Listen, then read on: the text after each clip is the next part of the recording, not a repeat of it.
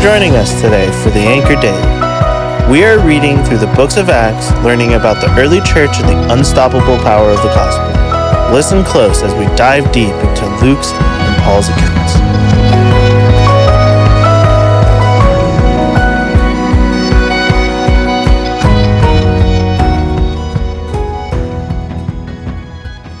Hello, my name is Melissa Flores, and I'm the Healing and Recovery Coordinator here at Bethel Church, and it's my privilege to dig into God's Word with you. Today we are in Acts 1, 12 through 26. If you haven't already read this passage, now may be a good time to hit pause and go take a look. Just prior to these verses, as Nate mentioned yesterday, Jesus promised the coming of the Holy Spirit to his apostles and then ascended to heaven. Here is where we enter the story. The 11 apostles have returned to Jerusalem and have gone to an upper room where they are staying. It has been almost 10 days, and our verses say, all these, with one accord, were devoting themselves to prayer together with the women, including Mary, the mother of Jesus, and his brothers. In the Nelson Study Bible notes, it says the words with one accord mean same-minded. The phrase speaks of people sharing the same mind or thinking like-mindedly. It does not refer to people who all think and feel the same way about everything, but to people who set aside personal feelings and commit themselves to one task. What a great example of what true unity looks like.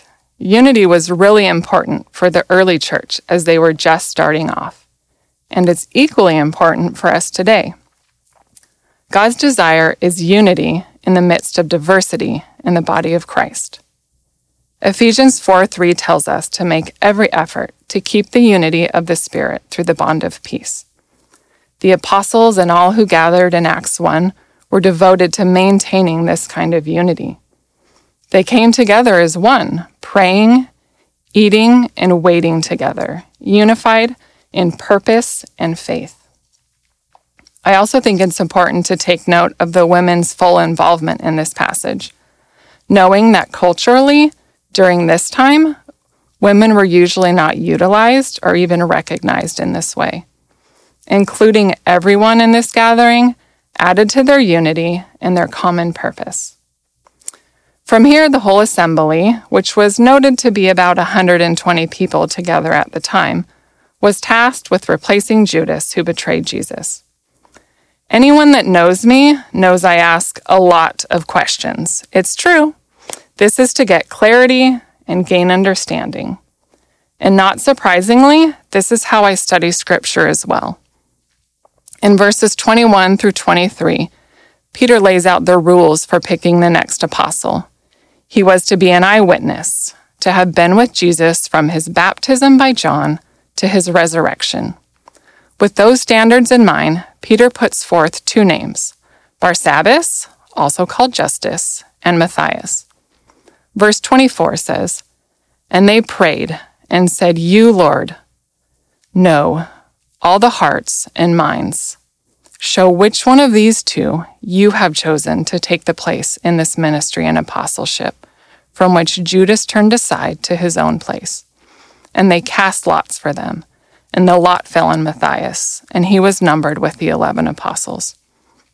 My mind goes immediately to questions after reading verse 24. What in the world does casting lots mean? And why would they do that? In my search for clarity, I found that casting lots was used as a method for determining clear direction from God's will and absolute trust in his sovereignty. It may have looked like their names being written on stones or pottery fragments and placed in a container.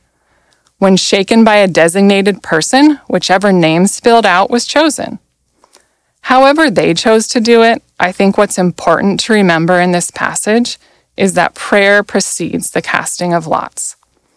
Peter asked the Lord to reveal his will through the method used during that time. Nowadays, we have the full written word and the Holy Spirit to guide us. Prayer, the Word, and the Spirit are what we use today for discerning the will of God.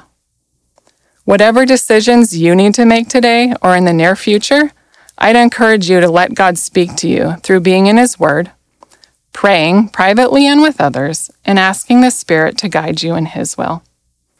Staff and volunteers weekly pray over prayer requests from the church body. We also gather every Saturday night at 6:30 p.m. at the Richland campus to pray for Sunday morning services, plus pray for our pastors, staff, and Bethel ministries. If you have a prayer request, we would love to be praying with you. Please go to bethel.ch/prayer to fill out the form, or join us on Saturday nights. Praying together helps unify our body, just like it did the apostles. Let's all commit to praying for each other and our church as we grow together in Him, unified in purpose and faith.